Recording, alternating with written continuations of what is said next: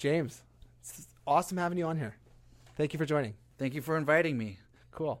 So James from Shape Immersive, so much to talk to you about, and like 3D is like, I'm really excited to have this conversation with you. Why don't we start with who's James? Tell us about Shape Immersive and just tell us how you got into this whole ecosystem. Yeah, absolutely. So James Basnett, I'm fortunate to be the CEO at Shape Immersive. Shape Immersive is a metaverse studio. So we look like a game studio.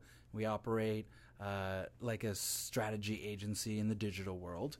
And we mostly focus on helping leading retail brands figure out what the metaverse is and enter it, build spaces, build experiences, as well as some well-funded NFT companies. And they're both trying to figure out from two different angles, how do we build really beautiful immersive digital experiences?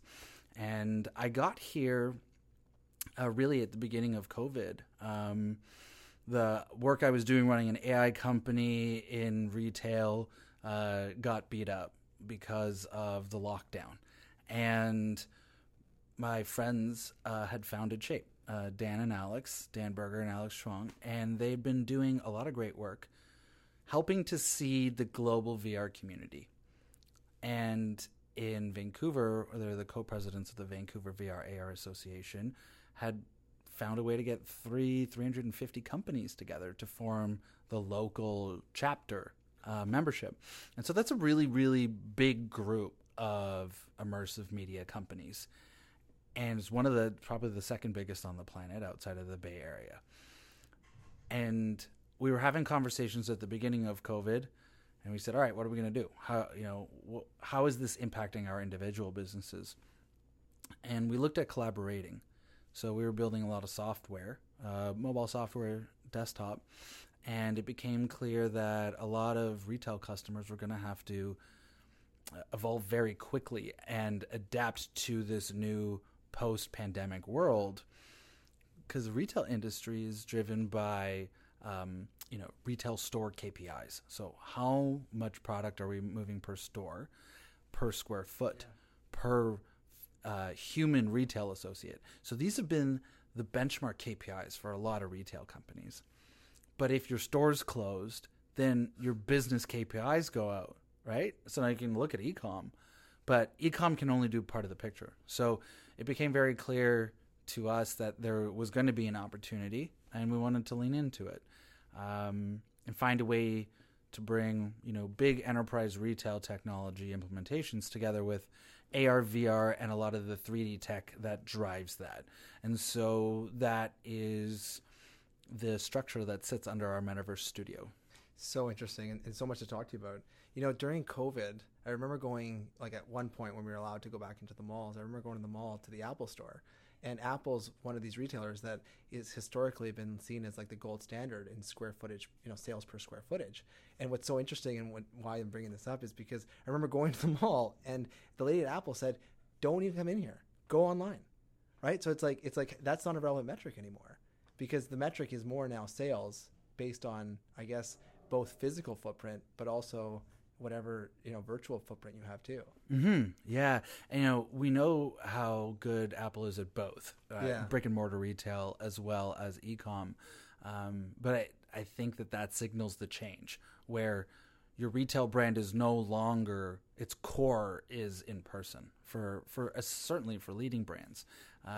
Nike is a great example now too, where they've decided not to distribute their goods through some of the smaller retailers like Foot Locker, for example. Yeah. So how, if you think about Foot Locker's business, how many Nike shoes do they used to sell as part of their mix? Crazy. That was a large chunk of it. Yeah. And so that's being brought back, and Nike is now much more comfortable with its suite of applications and its direct-to-consumer experience.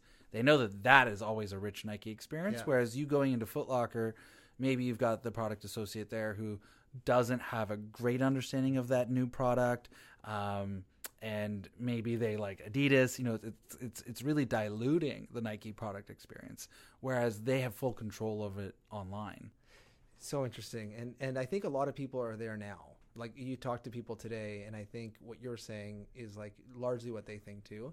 But you were having these conversations right at the beginning of COVID. So what led up to putting you and Dan and the team in a position to be early on this? I think personally, I was forced into it. So we were doing, we were supporting retail supply chain heavily with our business. And before lockdown happened, my business was already impacted because we could see that China and supply chain into retail in North America was getting impacted already by what was happening over there. So I had a couple weeks ahead to start thinking. And when you lose, 2 or 3 customers overnight, pretty close to that, you're forced into a situation where you've got to figure out what's happening next. So I would say that I was fortunate enough to be pushed into pivot thinking immediately, whereas many others got stuck in a holding pattern, right? Lockdown happened, people started working from home, didn't know what impact that was going to have on their business. I already had to make an aggressive pivot before all that happened. Because you're on the supply side. Yeah. So we didn't have, I think, enough robust business that was holding us to old models of thinking. We were very fortunate or unfortunate. We just, if you pick the right path and you follow it, then you end up in a successful place. And so we feel really, really fortunate about what we were able to find. I think our timing was really good, but part of that timing is something you can't control. And I'm sure it didn't feel that way when you lost those 3 customers at the beginning. It felt terrible. Yeah. It felt terrible. I think, the other piece is that when you're focused on, let's say, like retail, right? And I'm very, very aware of what the retail KPIs were, whereas that's not common knowledge for people and how to lean in and how to adjust to, COVID lockdowns. So I knew that all of my prior customers in the retail landscape were going to have to come up with their own new strategy. Yeah. So they were going to have to, at the very least, listen to new ways of doing business, which can look like 3D digital twins, augmented reality. And what we've seen emerge in the last couple of years is that, all leading retail brands have had to figure out something, or they have to understand where they fit in the realm of 3D models, augmented reality, etc. And there's a few categories that work really well with it. Furniture is a great example. Yeah. Furniture needs digital twins and augmented reality baked into their sites because they have a big return problem with things not fitting. And people now have the ability to go onto these retail e-com sites for furniture, see a couch in their own space, make sure that it's going to look good and fit. And it is something that is a much better consumer experience if you can't get to the store, but it reduces returns in a considerable way. So that category specifically had to go and lead into adapting to 3D digital tech. It's also just way better too as a consumer. It's like I'm not even sure I want it until I see it, and if you're helping me see it before I even have it, then that's a better experience even just for the customer. But even before we get into deep into AR and VR, maybe just for the benefit of the folks listening, what is AR? What is VR? Where does this all lead to? And maybe just maybe we'll start with what's the best description you could think of what AR is, and then I'll ask you the same question for VR. Yeah, so I think that it's a pretty clear delineation between the two. Augmented reality is a layer of information, digital information, on top of the world that you see. So, for example, it's looking at your desk, but being able to see that Nike shoe on your desk. Mm-hmm. So that's going to be an augmented reality implementation of Nike's e-com experience. Virtual reality is where your full attention is into a completely different world. So you're going to be walking into a virtual Nike store, and it's going to look like a Nike store all around you. It's not going to look like your room and your desk. And so, that's the split. Augmented reality is really easy for people to be able to experience because we're still physical beings. Yeah. We understand our space, and it's social. So if we were looking at, say, an AR hologram in the middle of the room right now, we could still feel comfortable with how we're managing our physical bodies and looking at each other being social. Whereas virtual reality you are really being teleported into a completely different space. It makes it very difficult for you to manage your body and be social as well. When we look at, let's say, watching a movie together, right? If you're both watching a movie on VR headsets, you can't see the other person laugh. And this is something that gets in the way of Netflix and chill, right? So we're disturbing the chill part. Yeah. So where we see VR work really well right now is places that are actually more natural, solitary experiences. Corporate training is a great example. When we're doing corporate training, sometimes we do it as groups, but often it's about the individual learning. And so VR works great for training. But it's not going to be great for how do we watch a movie together, or how to see a Nike shoe on my own foot. I love your perspective because it's obviously grounded in real examples, right? Because like the way you're explaining this stuff makes a lot of sense, but I think a lot of it comes from the fact that you're actually working with large brands and you're actually doing this stuff, and you're seeing that kind of like feedback loop. So is it a fair assumption to make that AR might be the easier one to start with, and that will lead to VR, and then VR is kind of like more of that metaverse type of thing people are talking about? Yeah, so metaverse is a really tricky topic because I can't remember the last time a technology came out that everybody had heard of and had an opinion. And so at Shape, and certainly personally, when I'm thinking about metaverse, we use it as an umbrella term for all 3D digital that's sitting there. And so when you see these very interesting analyst predictions, it can be from the banks, they can be from the management consulting groups, of metaverse being worth $30 trillion, by the end of 2027. A lot of that is because they're using it as an umbrella term, and, gaming is fitting underneath it, and AR and VR and digital twin e-commerce for furniture websites. And so it's throwing everything in there. Yeah, so I use metaverse as a catch-all term, not necessarily as the far-reaching concept of all of us crawling into a completely digital world. That's far away, and it's not practical for us today. And I think that also that creates a lot of fear in people, because they think that Mark Zuckerberg is building a copy of the planet and that they're going to get trapped in there like the Matrix. And yeah, that is scary. And only that first part's true. Yeah, absolutely. So we, when we're using metaverse, really it's talking about the future of digital technologies moving from 2-dimensional interfaces into 3-dimensional interfaces. When we talk to brands, we use the analogy of, what's the video game version of your brand? If Instagram is the photography version of your brand, if Twitter and blogs are the written version of your brand or the written expression of your brand, what does your brand look like as a video game? And that's where you start to walk into a 3D space, and we get a chance to leverage a lot of the tech that we've learned how to run video games with. It's great. It's so great. And I am like fully there, right? I think AR will become more part of our life. I actually think it's already a part of our life, and a lot of people don't really even realize it. Like, how many people use the Ruler app on the iPhone? That's AR, right? And how many people will click the button on an e-commerce site to see what the couch looks like in their house or whatever, right? So talk to me about adoption. Like, is adoption as kind of straightforward as, more and more people will use AR, that'll make them more comfortable, and then they'll start trying even more immersive experiences? Or is there a step before that? Am I thinking about that right? Yeah, so augmented reality is now baked into every iPhone and every Android device. So from an install base standpoint, number of smartphones on the planet equal number of augmented reality devices. Wow. So that looks really good. How often are people using AR? The biggest use case for AR is actually face filters in things like Snapchat.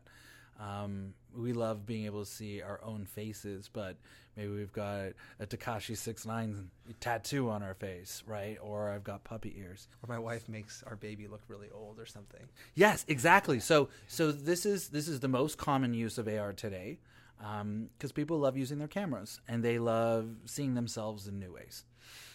So there's billions of AR users on the planet. VR is a much trickier situation. It's been growing quite steadily in the last couple of years, especially from the beginning of COVID, and also the launch of Quest 2. Because Quest 2, we've finally gotten VR products to a place where they don't need to be tethered to a computer, and it's really easy to use. It's really easy to get into an experience. The batteries last long enough, the fidelity is good enough. And so the Quest 2 is kind of this consumer moment, consumer inflection point in VR. But there's not a lot of headsets out there, and it's not essential for people to use it right now. So AR is always going to have a much bigger install base because of its inclusion into smartphones. And, you can see the impact of that in the market where, Apple's not thinking about VR devices. They're thinking just about augmented reality. Do you think so? Like, do you think Apple comes out with an Apple headset that's VR oriented? So right now they're calling it, let's say, it's a mixed reality. Mixed reality meaning it can blend between the two modes, right? You can hit one mode and be in a fully immersive environment, which is VR, and then you can hit another mode and you're seeing everything in your room, but you're able to see holograms on top of it. Which could be, you FaceTiming with your wife in the future. You both have those headsets. Maybe you're on a work trip. And from your hotel, you can see her and your child in the living room, but or in your hotel room in 3D, and they're in their living room. Yeah. So that is what we'll see out of Apple, is what we call mixed reality. And Facebook is pivoting headsets to there as well. So they want to allow people to be able to experience these technologies without feeling trapped, because when you're in a virtual world, you're kind of stuck there in a lot of ways. Can't see your own hands and feet. This is why there's a lot of blooper videos of people running into walls with VR headsets on, because essentially what we're doing is we're hacking the human central nervous system. And the human central nervous system does not want to be hacked. I mean, it has evolved for 6 million years to get to where it currently is. And so, I think it's also where we see the impacts of, VR giving people motion sickness. It's the central nervous system just, disagreeing with what the brain is ingesting from sights and sounds.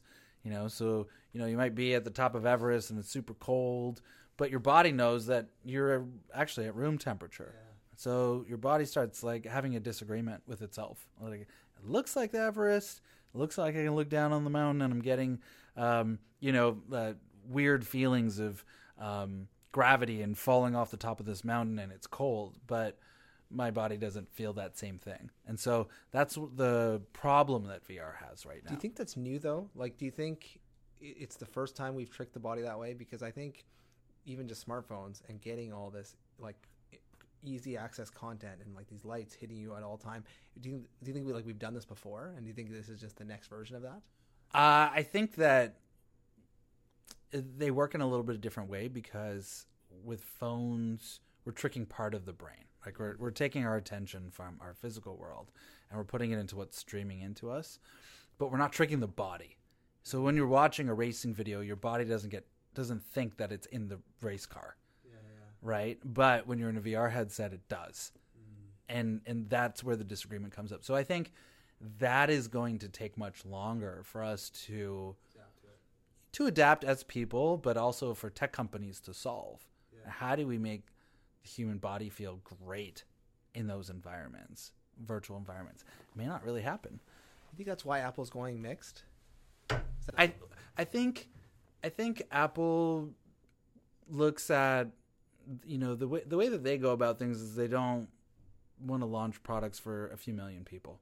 Facebook's been happy to do that, have an install base of, tens of millions of VR headsets. Apple, what do they have? A billion active devices on the planet right now? For big numbers. Right, they go for big numbers, and so you can't do that with the VR headsets. I think they also really care about user experience. Right? They care more about user experience than any other company. And augmented reality is far more human, right? I can see an immersive experience. Yeah, but I can also then look at my wife and we can smile at each other. And I can't do that in VR. And then, in AR, we know that it's a much easier way for us to learn about the technologies and distribute the technologies if we're using iPhones. Cameras are great. Computation is great on them, and it's a way for us to, take the MVP approach to the technology at a global scale, right? everyone's using the Measure app on their iPhone, right? So that gets us a little bit more trained for, okay, now I can see that Apple product in AR in my room. So in terms of consumer adoption, we've talked a lot about Apple.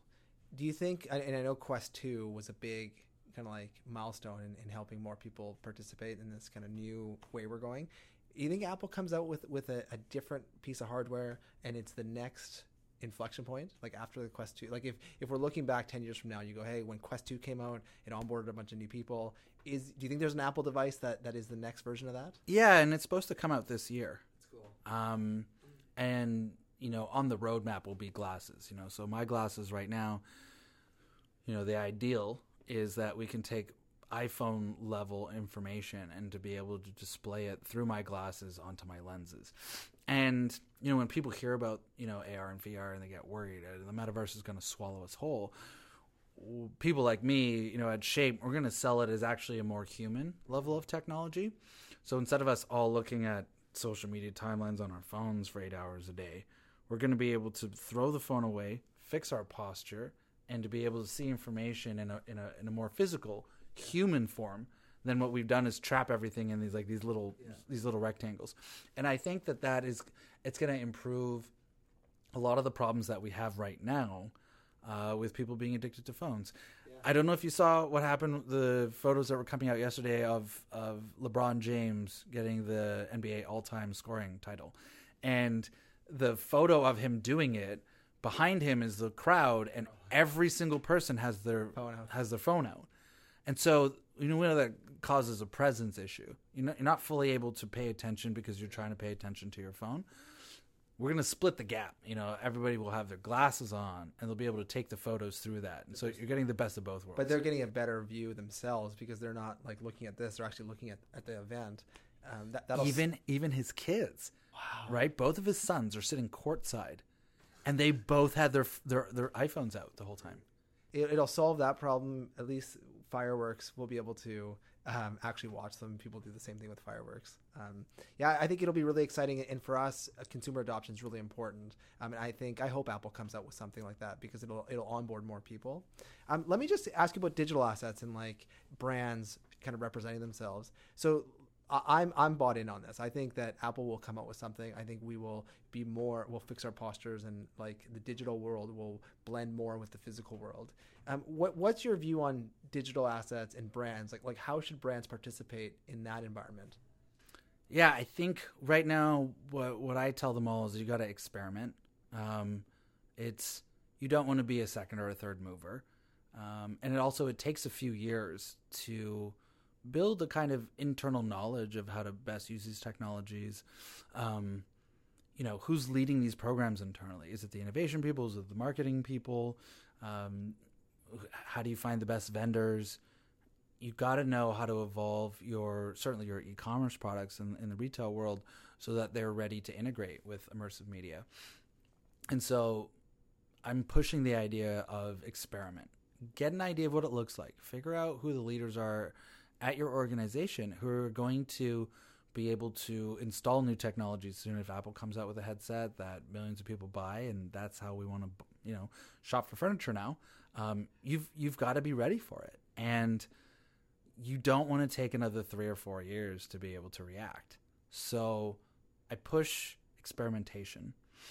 The big fun question for me is how much, when we look at retail brands, let's say over the last 30 years, 30 years ago, even, about 20 years ago, it was mostly brick and mortar sales.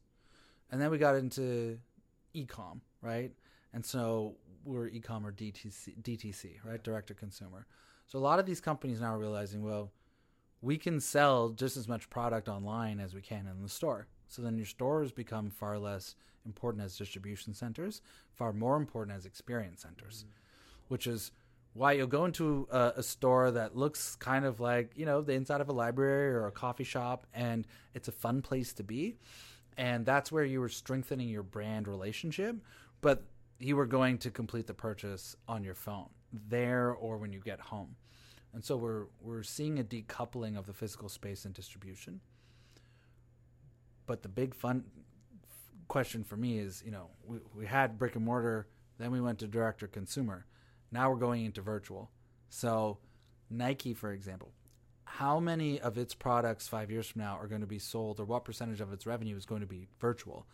You're going to be shifting for them. It's already shifting for them. So we're buying NFTs, we're buying virtual shoes, whether they're Fortnite skins. Balenciaga's been great at this, and some of the what they've been doing in Fortnite. They're using virtual goods sales to help push physical goods sales. But I love looking at a Nike and thinking, 10 years from now, is 20% of what they sell virtual? Or more, right? Or more. It's crazy.